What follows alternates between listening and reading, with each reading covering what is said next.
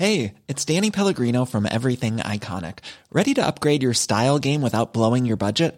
Check out Quince. They've got all the good stuff, shirts and polos, activewear, and fine leather goods, all at 50 to 80% less than other high-end brands. And the best part? They're all about safe, ethical, and responsible manufacturing. Get that luxury vibe without the luxury price tag. Hit up quince.com/upgrade for free shipping and 365-day returns on your next order. That's quince.com/upgrade.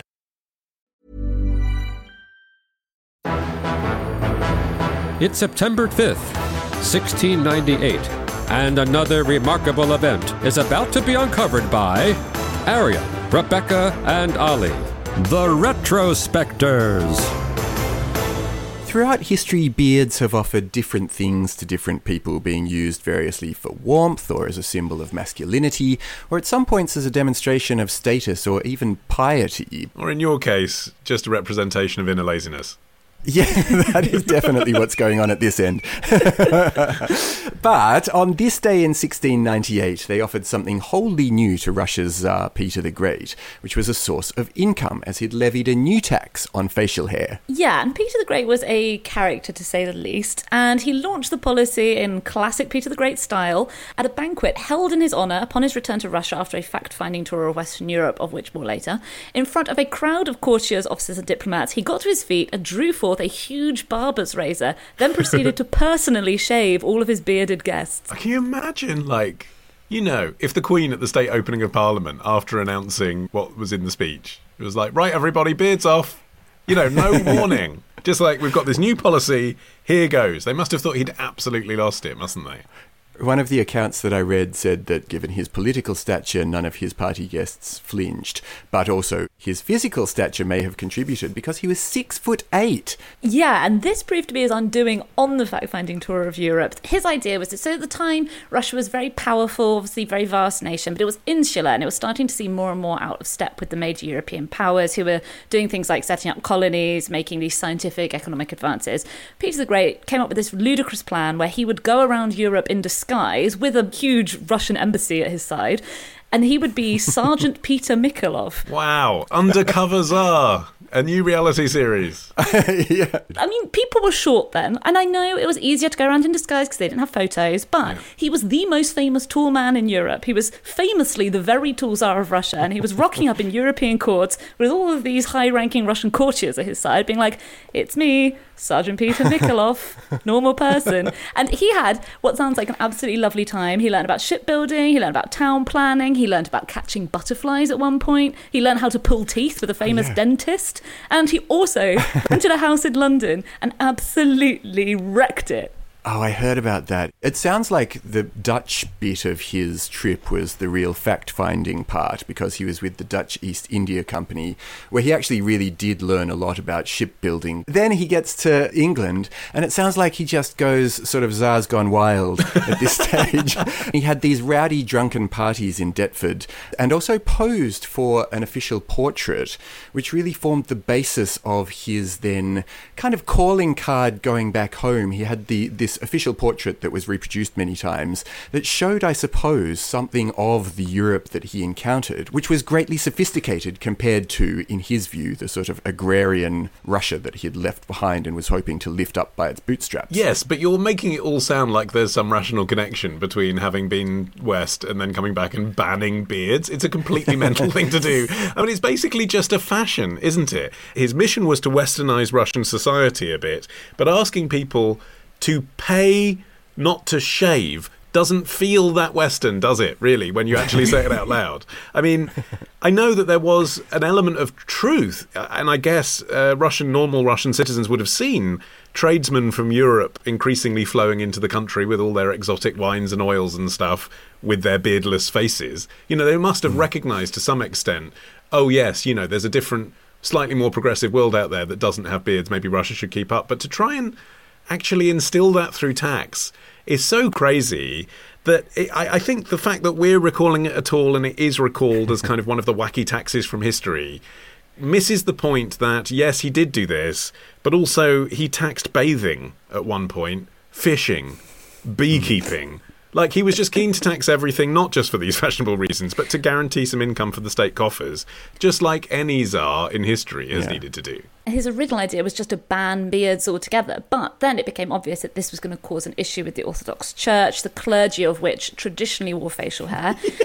I know. Try and audio describe a Russian Orthodox priest to anyone who's never seen one before, and how many seconds are you in before you use the word beard? It's just a beard under a big furry hat. So he had sort of backpedal on that. But it was part of a wider dress reform, which was, as you say, Ollie, targeted to westernised Russia. And so Peter also targeted what was seen as backwards Russian dress, the traditional long sort of, it's called a kaftan, that sort of long, ornate overcoat. That had to be swapped for Western-style jackets and breeches. Women were supposed to ditch their loose, colourful, high-necked dresses, if you imagine, traditional Russian dress, and headscarves, and instead they were supposed to be wearing European-fitted frocks.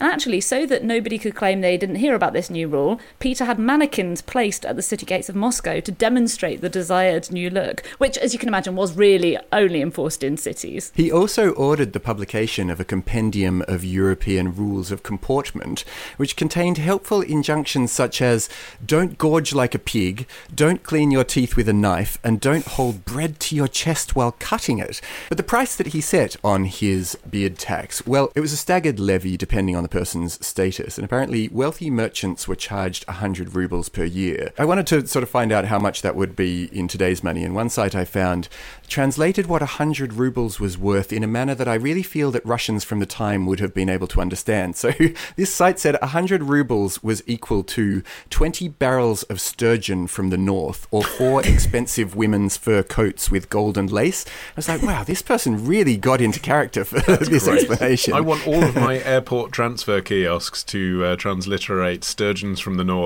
as the exchange how much mechanism. is this in sturgeon? Yeah. Or 2 kopecks for the lower classes. So this is the thing, there was a real range of how much you'd have to pay for your tax based on your income. But peasants were excluded, presumably because they all had beards and none of them could afford to pay even the 2 kopecks. Well, this sort of speaks to the reason that beard tax was never a massive earner. I mean, it was obviously very hard for the state to monitor the chins of all men in Russia.